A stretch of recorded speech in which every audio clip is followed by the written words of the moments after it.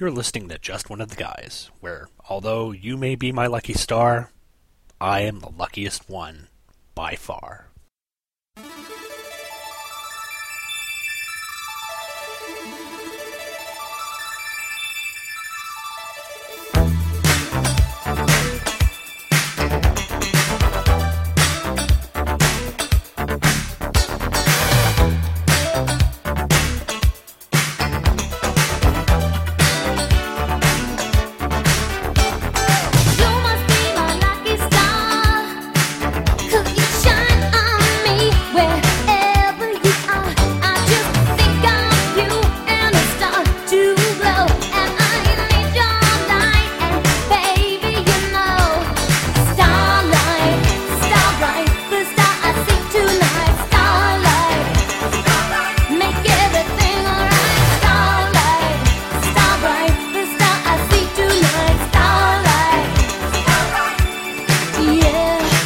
Hello and welcome to another midriff-bearing episode of Just One of the Guys, a Green Lantern podcast.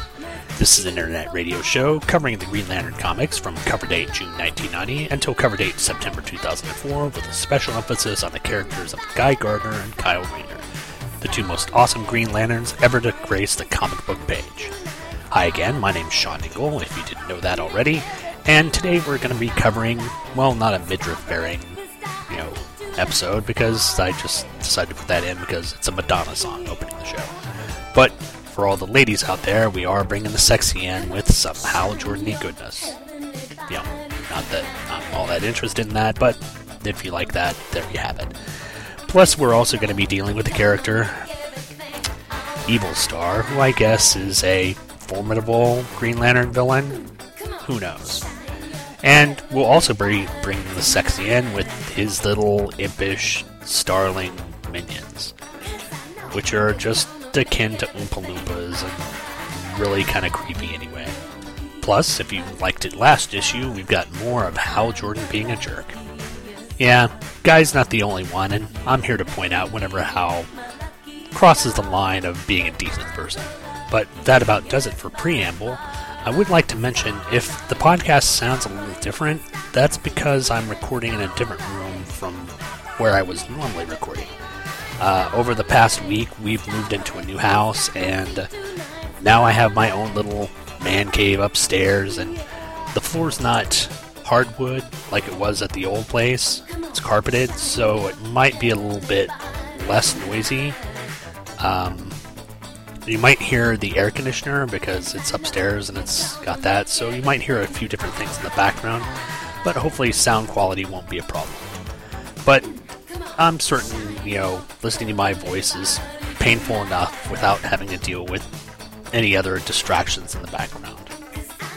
There you go. So, in order to ease your pain from listening to my voice, I'm going to drop a few promos in here for a couple of podcasts that I really enjoy listening to, and think you should probably try and listen to as well. So, we'll go ahead and listen to these podcast promos, take a break, and when we come back, we will get into our coverage of Green Lantern number 27. So, stay tuned.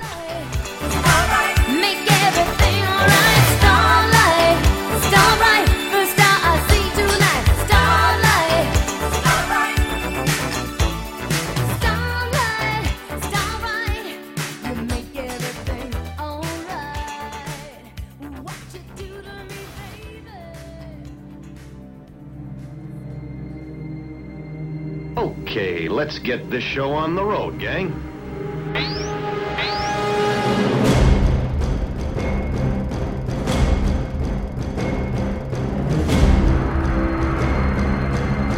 I'm Batman.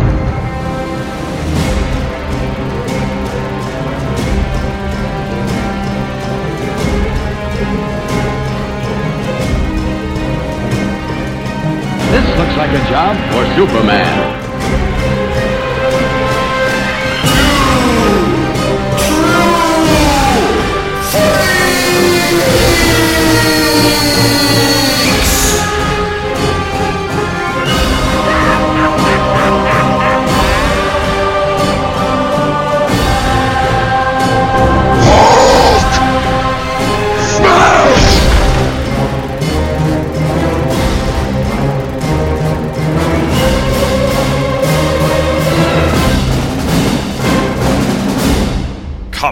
monthly Mondays. Available the third Monday of every month at twotruefreaks.libsyn.com.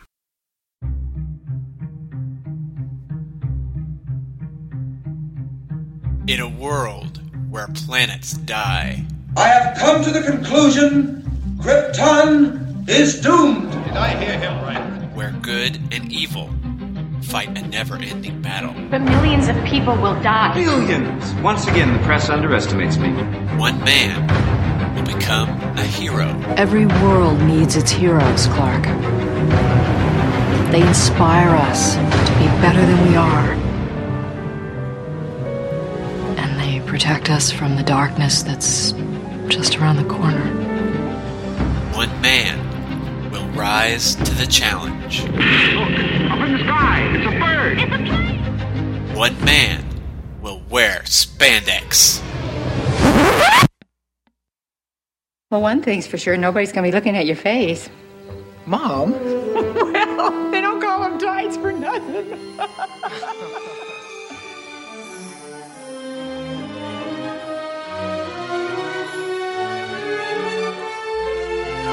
Presenting The Thrilling Adventures of Superman, a podcast looking at the Man of Steel's history via his earliest adventures in comics, radio, and film.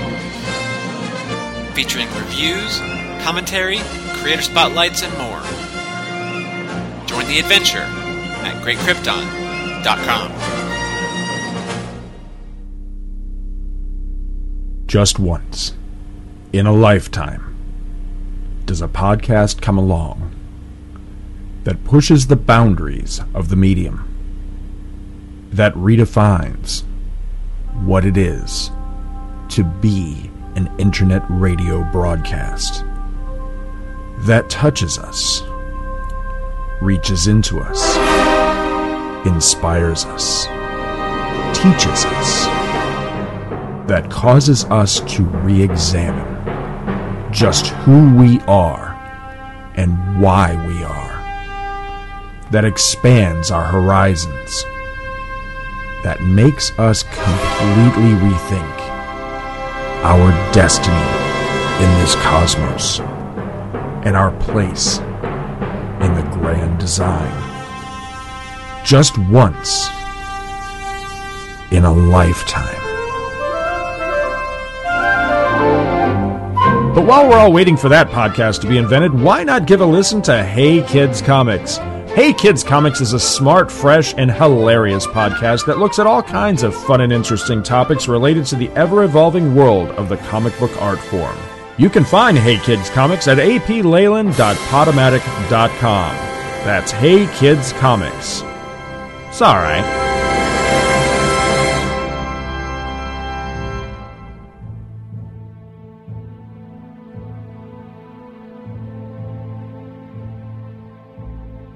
The funeral is over. Jonathan Kent is on the mend. So, how's Clark's father? Oh, much, much better. Lois has returned home. Lois, over here! Harry, White? Since when did you start meeting your staff at the airport? How'd you know I was returning on that flight? A good editor checks out his hunches, Lois. I got a hot story I want you on straight away. I'm parked over here. But just as Metropolis has learned to live without the Man of Steel...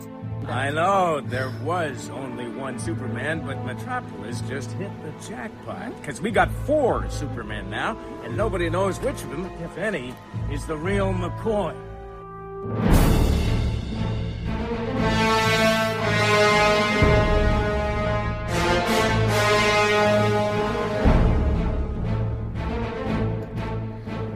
Four beings of incredible power and intellect have laid claim to the Man of Steel's name. The last son of Krypton. I live! The Man of Steel. Man of Steel coming through! Nobody move! This is a bust! The Cyborg. Yes, I'm Superman. I'm back. The Boy of Steel. Put me down! Listen, pal, don't ever call me Superboy. Capiche? The reign of the Supermen is upon us, and so from crisis to crisis, a Superman podcast begins its epic coverage of this last act in the epic Death and Return of Superman saga. Every week, Michael Bailey and Jeffrey Taylor, along with the best and the brightest in the podcasting community, will cover this event in all of its forms, from the comics to the novelizations to the audio drama and beyond. Superman is back, but is any of them the real Man of Steel? Find out on From Crisis to Crisis, a Superman podcast located at www.supermanhomepage.com and www.supermanpodcastnetwork.com.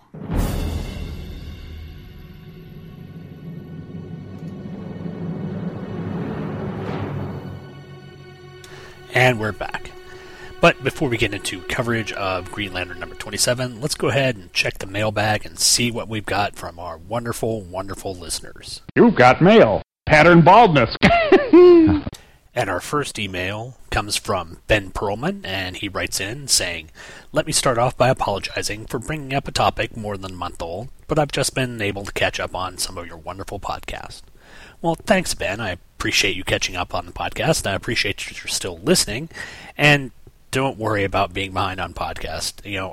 I get that way all the time, and I have to say, when some of the podcasts run 2 hours and up, if you've got a lot of podcasts to listen to, sometimes it is difficult to try and find time to fit those in. So I completely understand. He goes on saying, "I was wondering if you can clarify something to me in regards to Alan Scott being reintroduced as a gay character. I keep reading/hearing how by doing this it means that Jade and Obsidian can no longer exist, which messes up Kyle's history since Jade was such a major part of his life, when it appears that in the New 52, Green Lantern's history is more or less intact. My confusion is, why is everyone concerned about how it affects Kyle's history? These events take place on Earth 2, it says so in the comic's title, not the main Earth, so who's to say that Alan Scott, Jade, and Obsidian are still not around on the main Earth, but haven't been reintroduced yet?" Yeah, I fully agree, Ben. Essentially, they're telling a new story with new characters on a different Earth, so yeah, this Alan Scott doesn't have to be the Alan Scott of Earth, and technically in this continuity, Alan Scott, Jade, and Obsidian could exist. It's just that DC and their divine whatever have not decided to mention those characters. The Green Lantern continuity, from what I've heard in the New 52, is all the same as it was before Flashpoint. Even though everything else has changed, Superman, Flash, whatever. But it just irks me that now people are going to be thinking that this character of Alan Scott is the Alan Scott that's been around for 70 plus years. I've discussed it enough, and, it annoys me, but unfortunately there's not much I can do about it aside from talk about it on this podcast and hope that, cooler heads at DC will prevail and this may all get worked out in the end. Ben continues, "As always, I really enjoy your podcast, and I'm glad that I'm once again caught up. Looking forward to hearing your coverage of the now non-GL Guy, and looking forward to writing in again. Thank you, Ben Perlman." Well, thank you, Ben. I appreciate you writing in, and I'm looking forward to Guy as well.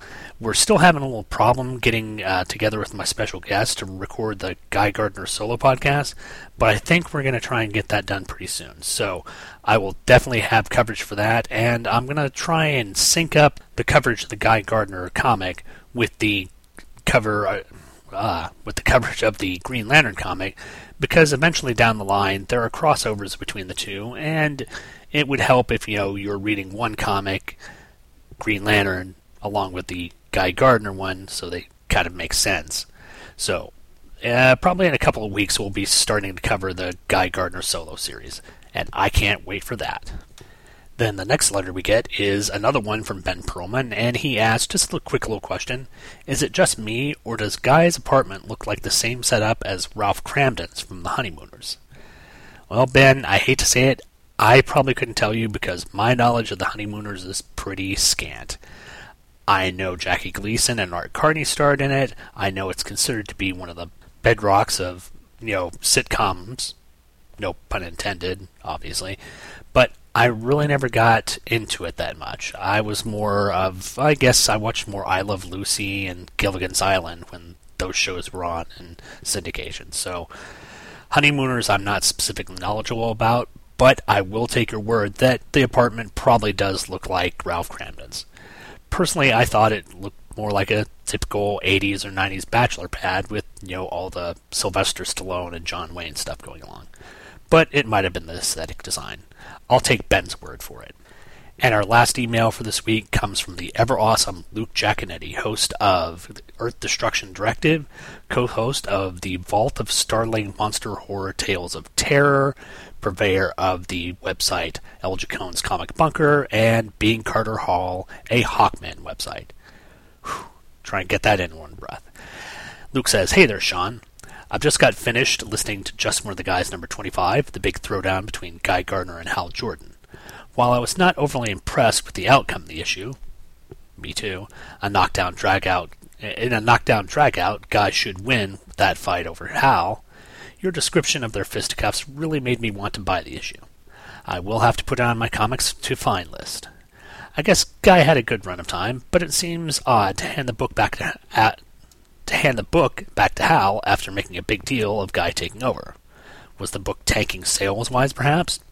Well, I don't really know about that. I checked as much as, a Google Internet search will allow you, and they really didn't have specific data for this time period for sales. Maybe they did, and it's probably on a site where I'd have to pay for it, and I'm a cheap bastard, I'm not going to. But what I did find out was that Green Lantern number 1 was, I think, in the top 25 selling books for, I would want to say, the 1990s. Maybe even, I'm pretty certain for 1990, maybe for the 1990s as a decade as a whole. I mean, obviously the biggest selling one was the issue Superman 75 where Superman died, but you've got to kind of imagine that's going to be a big selling issue. Luke continues, "From the ads, I remember Cool World very well, mostly for the Ralph Bakshi connection. My brother and I grew up watching Fire and Ice, which was a Bakshi movie. I don't know if I'm pronouncing that right. Bakshi? Yeah, I'm just going to pronounce it that way. Which drew inspiration from the fantasy art of Frank Frazetta. So a seemingly big-budget Bakshi movie, especially one with a sleazy tone, yes it was very attractive to my brother and I. Sort of a quote-unquote forbidden fruit type of movie. It's not that great in the grand scheme of things, but it is definitely a memorable little gem from its time period. Yeah, Bakshi was also known, Luke, I'm certain you know this now, for the movie Fritz the Cat, which was, I guess, considered to be kind of controversial at the time. It was an X-rated cartoon and dealt with the adventures of a sort of Felix-like cat who went around doing a lot of canoodling. Never seen it before, but I assume it's kind of dirty. Luke continues on, regarding Encino Man, the only thing I really remember about that movie is that my girlfriend in high school, Kat, liked the movie, and she used to quote one of Brandon Fraser's lines, "Shoosh," at me frequently. That and the song "You're Invited, But Your Friend Can't Come" by Vince Neil was on the soundtrack.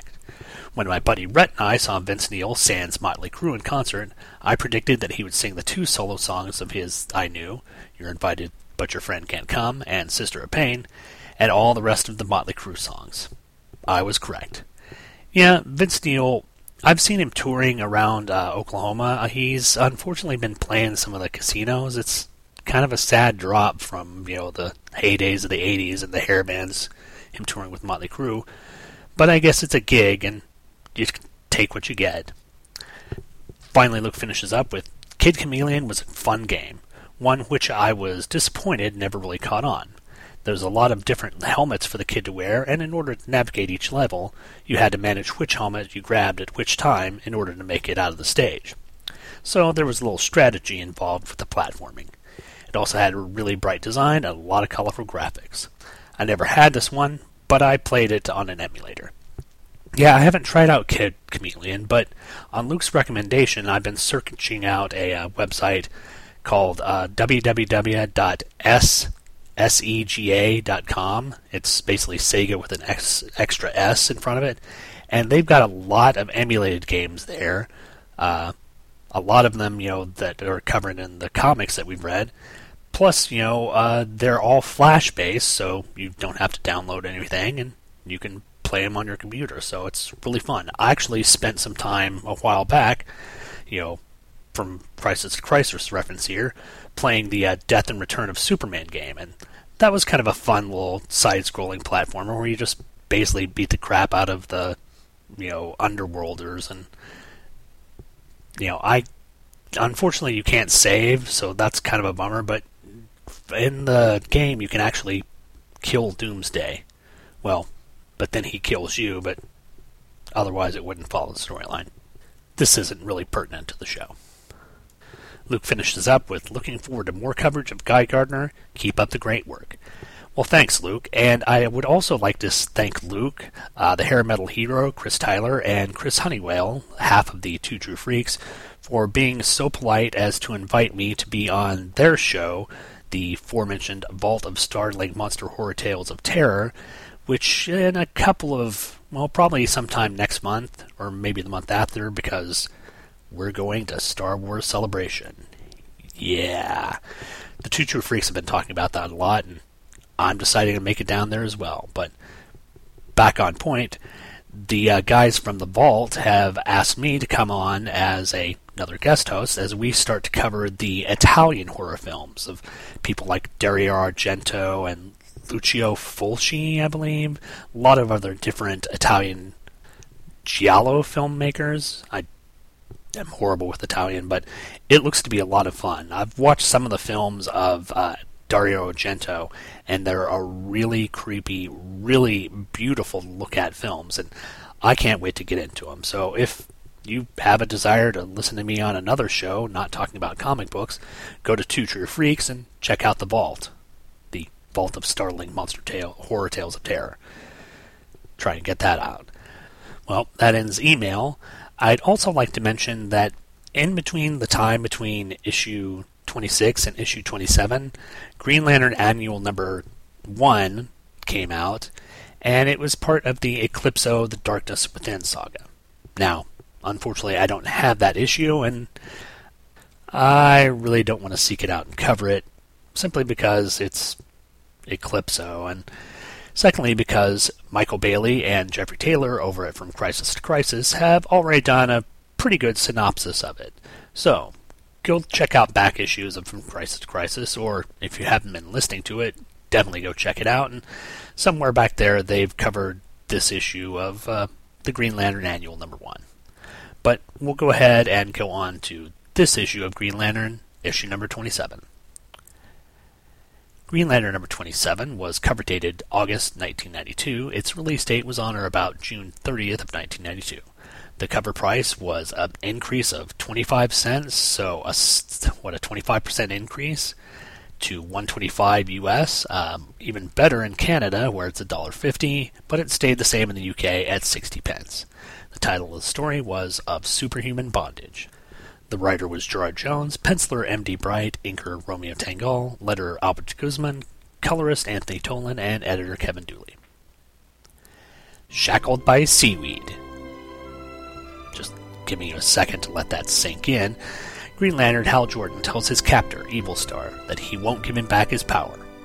Evil Star retorts, saying that he's been trapped here for too long, and that he aches for the stars. But as the villain is monologuing, Hal cuts out of his restraints, with relative ease because they are seaweed, and looks to go kick some ass. Evil Star counters by using his star energy to create a giant shark construct to attack the Lantern, but Hal dodges it and tosses a starling into the shark's mouth. Dissipating the energy shark, Evil Star fires a blast at Hal, while a starling flies by him and punches him out, knocking him into the beach below. Using a trick from Green Lantern number 37... In a row? Evil Star traps Green Lantern in a bell jar made of stellar energy. Make that yellow stellar energy, since it's mostly from the Earth's sun, making Hal's ring blast ineffective. And to even up the ante, the Starlings have grabbed a couple of innocent children and are holding them hostage. Seeing no hope, Hal acquiesces, and Evil Star pokes a hole in the bell jar so Hal can beam him to the galactic core. But Hal cleverly shoots out 2 battering rams that knock the Starlings out and swoop around and blast Evil Star. After a quick rescue of the children, Hal grabs Evil Star, planning to remove his star band, the source of his power. But seeing it's not there, Hal realizes that he's internalized his power, as Evil Star zaps Hal with a blast and teleports away. Unable to trace him, Hal walks the rescued kids back to their parents. Some time has passed, and Hal arrives at the motel he beamed Carol to the last issue. Relating what happened to him, Carol says that she can't get involved with Hal in more than a professional manner. Hal, ever the gentleman, tells Carol not to do him any favors. Carol retorts, saying she understands his life is dangerous, but she wants to be there for him. Captain Sensitive says it's probably for the best, as he has hopes of getting freaky with hot widow Mom Rose, even though she's light years away on Oa, and he cluelessly leaves, heading to his room to work on creating his air transport business. Meanwhile, Evil Star and his minions look at the night sky, hungry for the power of the stars. The blast from Green Lantern fueled him, and he craves more. Not caring about Goldface's plans for an interstellar crime ring, Evil Star vows that he will take Green Lantern's power himself. Cut to the next morning, as Hal is at the local diner, flirting with a cute blonde waitress. Musing that maybe it's best that he and Carol just stay friends, Hal heads to the finance agency to see about a loan. Some small amount of time has passed, and a dejected Hal exits the finance office, his loan rejected due to spotty employment history and bad credit.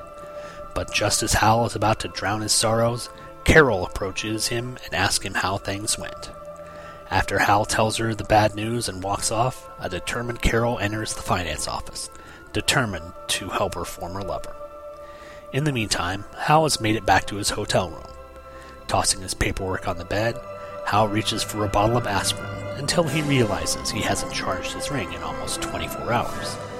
But as he materializes the lantern from its pocket to the universe, two starlings are outside his window, spying on him. The diminutive minions split into even tinier starlings and fly into the open window.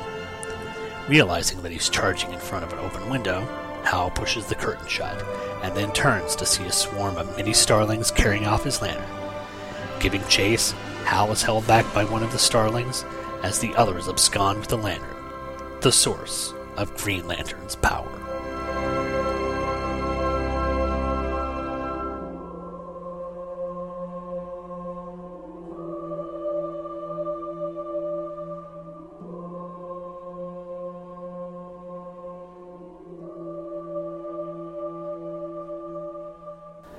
Well, this issue is a lot better than the last one, in the fact that Hal is a bit more reasonable in it.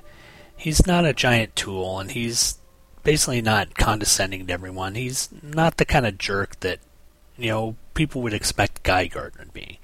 This is the more heroic Hal, which I think everyone knows and understands. But he still does have his moments, especially when it comes to dealing with Carol. I mean, as a reader, I'm certain we're supposed to be able to see the goings-on between Carol and Guy, or not Carol and Guy, but Carol and Hal, and her feelings towards him. But Hal is just blatantly oblivious, and it sadly speaks for his character, because he's supposed to be very world-wise and very knowledgeable of things, but he just doesn't seem to get women. So I guess I have something in common with Hal Jordan as well. Never mind. Let's go ahead and head on to the notes for this issue. We'll start with the cover.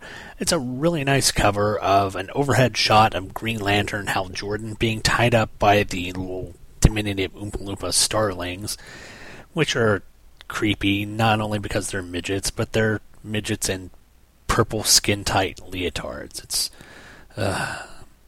plus the covers got a lot of star imagery from, of course, Evil Star and his shadow looming over Hal, plus the way Hal's, standing. He's got his legs out and his hands balled up in a fist, and his image is like a star. The little starlings surrounding him are in sort of the image of a 7-pointed star, and the seaweed that they're pulling are stars as well. So, if you haven't got it by now, there's a lot of star imagery on the cover. However, Hal is being tied up by seaweed. I don't know if seaweed is an effective means of binding someone, but they've decided to do it for the cover, and there it is. Page 1, and we've got the sort of ridiculous title of Superhuman Bondage, which is obviously a take of the novel of Human Bondage. Take that what you will. And you also get a picture of Hal tied up in seaweed again. Obviously not the most effective way of securing a superhero who can create anything with his ring and his mind. But it is what it is. Page 2, panel 3, and yeah, I was pretty certain this would happen. Hal cuts through the seaweed with a simple pair of ring construct scissors. Not the brightest move, but I guess you work with what you have. So, there you go. Page 3, panel 3, I guess one of the things that Evil Star can do with his star energy is create constructs as well, and he decides to create a giant yellow floating shark. Nice. At least it isn't the actual shark, or this would have been an even lamer concept in this book. Page 5, panel 1. I guess the starlings, even though they're little big-headed midgets in purple jumpsuits, I guess they're pretty badass because they actually punch Hal in the face and knock him down. So, honestly, it's Hal that goes down with one punch and not Guy. Never mind. Same page, panel 3, Evil Star does, I guess, what he did in the issue, or I guess volume 2 of Green Lantern, issue 37, and encases Hal in a bell jar. And Hal mentions Sylvia Plath, who I guess was the author of the novel The Bell Jar, which deals with depression and psychological issues, and I've never read it because, well, it sounded like a girly book. If it's good, let me know, and maybe eventually I'll check it out.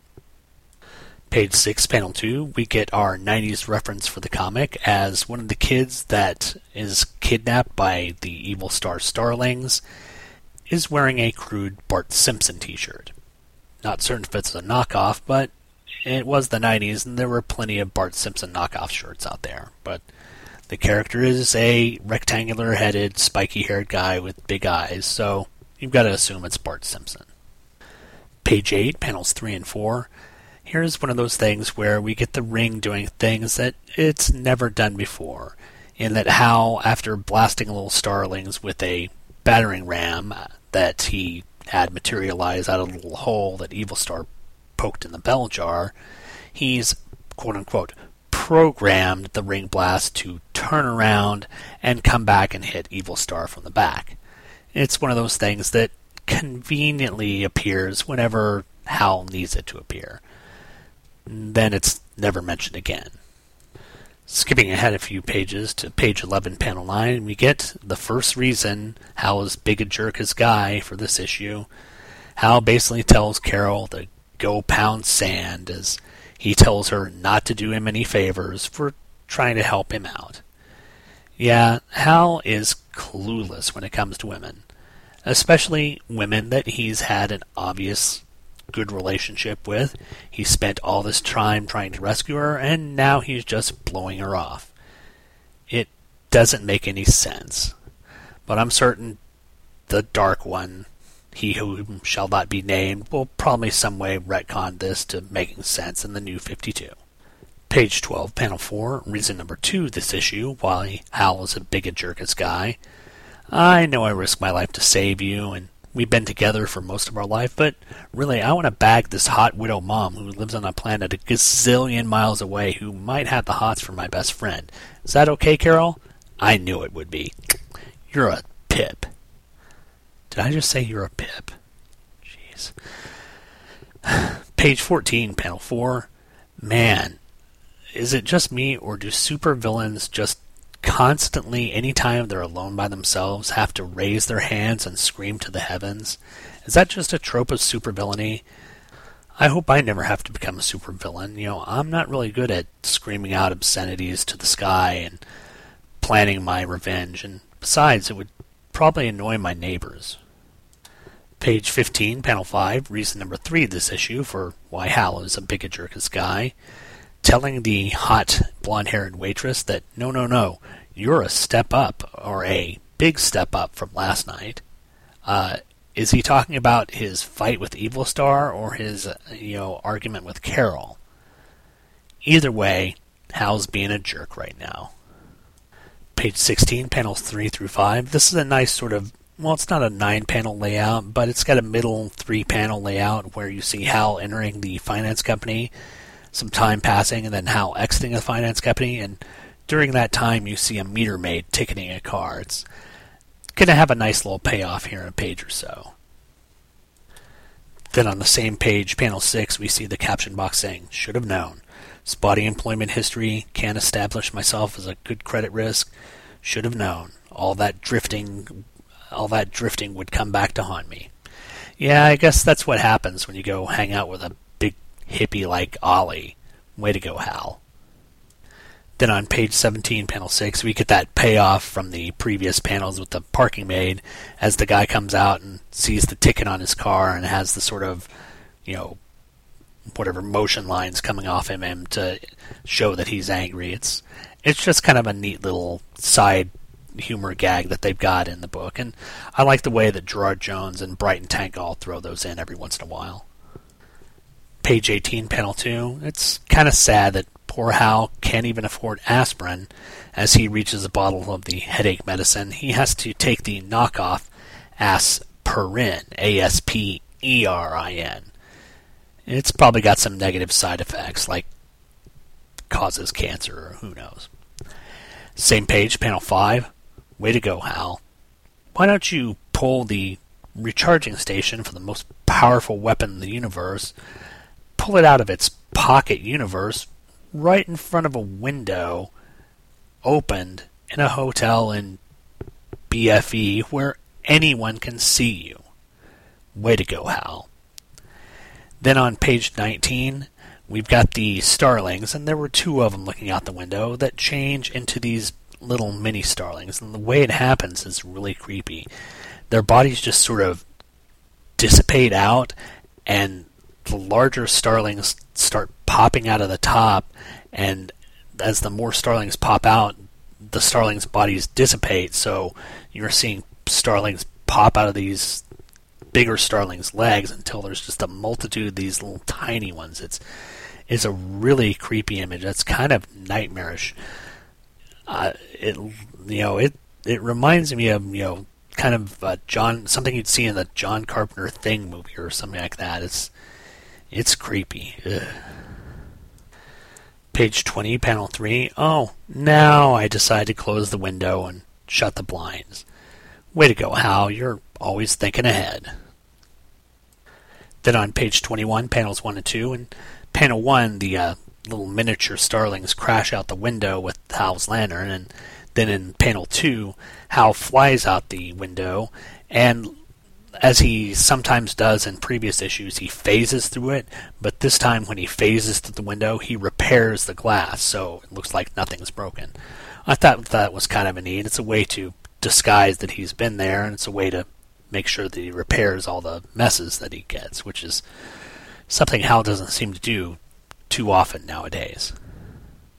And then finally on panel 22, we get a one-page splash of Hal reaching for his escaping batteries. One of the starlings holds him back, and he screams, "My power!" Yeah, Hal, I can only think of one thing right now. Well, we're boned. I heartily concur, Mr. Rodriguez. But that finishes up my notes. Let's go ahead and take a quick look at the ads and see what kind of stuff they've got for sale for us comic book viewers.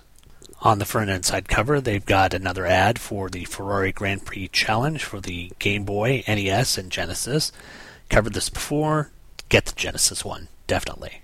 A few pages in, we get Spreak and Find for Spree. It's a crossword puzzle. Well, not really a crossword puzzle, but a word find, where they ask you to find the word spree 10 times in the puzzle below, and then look for it at the store. So, I'm going to try and cross out all the times that I see the word spree in my comic and basically devalue it. Idiots.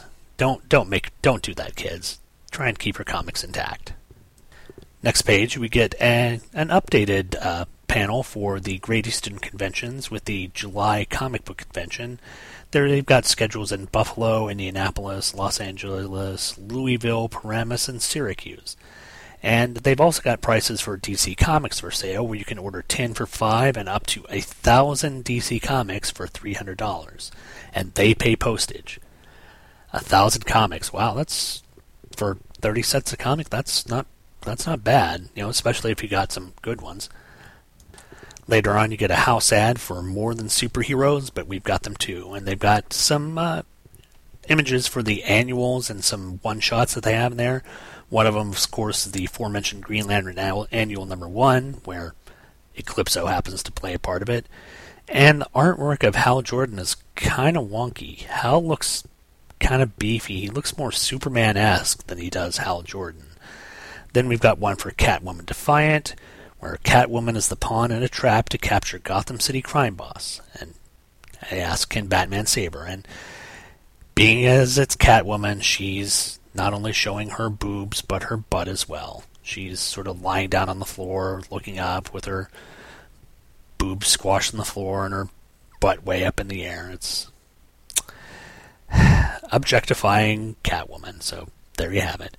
Then they've got one for Detective Comics Annual number 5, and Eclipso or A Darkness Within crossover, and the Batman Gothic trade paperback. And finally on the page, they've got an ad for Penguin Triumphant, the Penguin one-shot. So, some interesting ads for DC Comics at the time. Next page, they put the Mile High Comics ad, and I'm not going to look through to see which one is the highest selling one this time. Let's just say it's probably a Spider-Man one, or an X-Men, or a Wolverine, or a Cable, or some hot comic. You never know.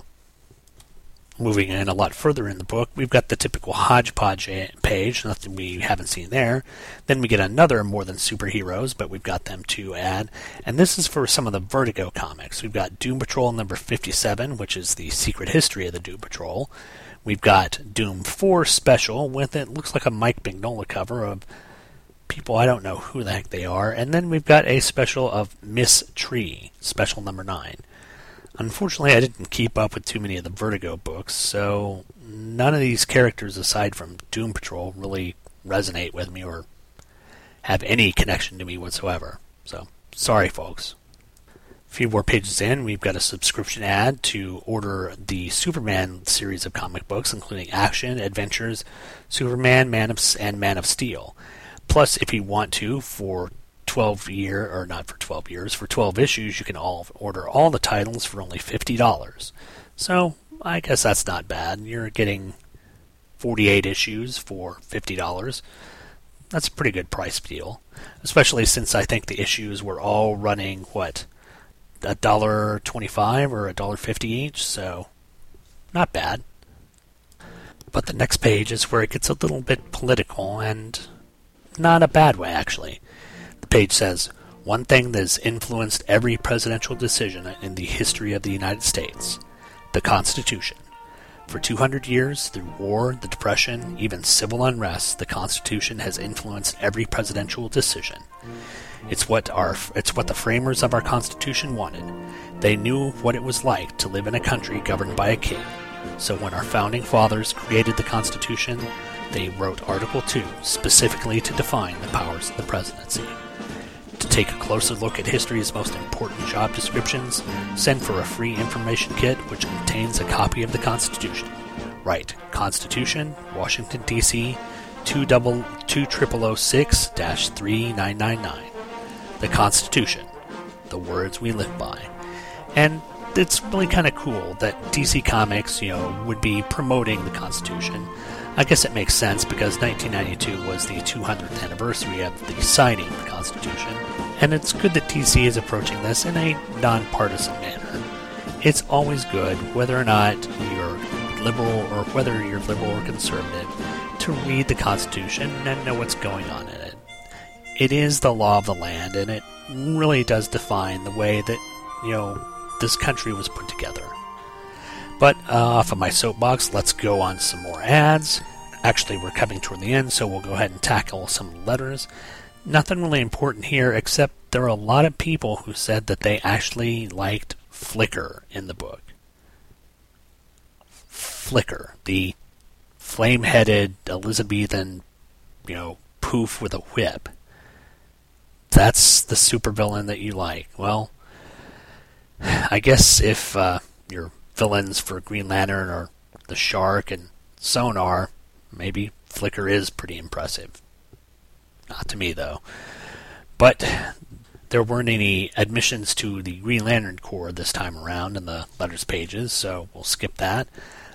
There's a half-page ad for the most dependably enjoyable series of superhero comics currently available is the Superman line from Comic Buyer's Guide, March 6, 1992. And it says, the never-ending battle rages on 52 times a year. And it's a nice ad for Superman. It looks like it might be a Bogdanov image of Superman. Again, I'm not really certain, who artists are, but remember, it kind of looks more like Bogdanov. Final back inside cover, we've got a Super Nintendo ad for He's No Dummy. It's Smart Ball. Have you heard of this game? Neither have I. It's from Sony ImageSoft, which made some good games, but unfortunately I don't remember this one. And finally, the outside cover is a rehash of last time's Shift Happens. It's Top Gear for the Super Nintendo system. Yeah, I'd be more inclined to play it if it were a game that involved Jeremy Clarkson, James May, and Richard Hammond blowing up ridiculous cars and driving really fast around a racetrack. Just me, though.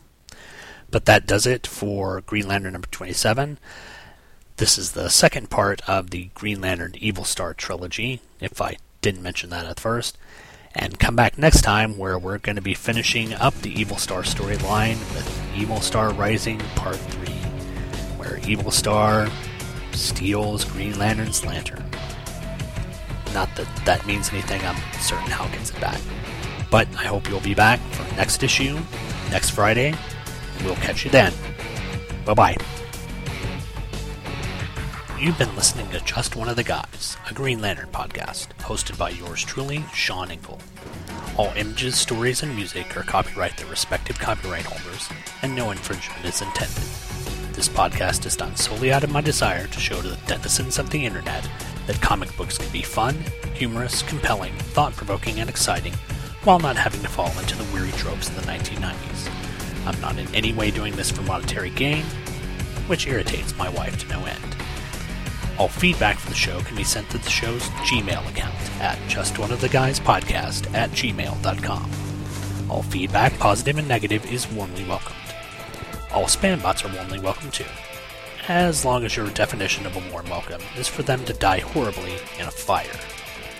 The website address for the show can be found at justoneoftheguys, all one word, .libsyn, spelled LIBSYN.com. There you can find the RSS feed, as well as scans of the covers and whatever else I feel like putting up. Look for me on iTunes. Just search for Just One of the Guys podcast. And be sure to leave me a review there. I'd love to read it on the next show.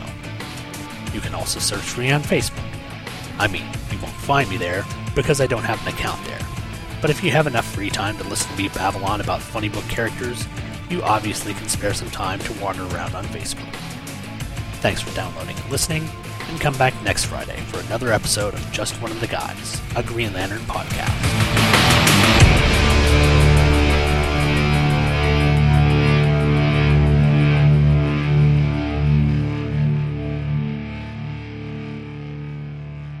The opening music for today's show was Lucky Star by the ever-talented and frequently aging Madonna.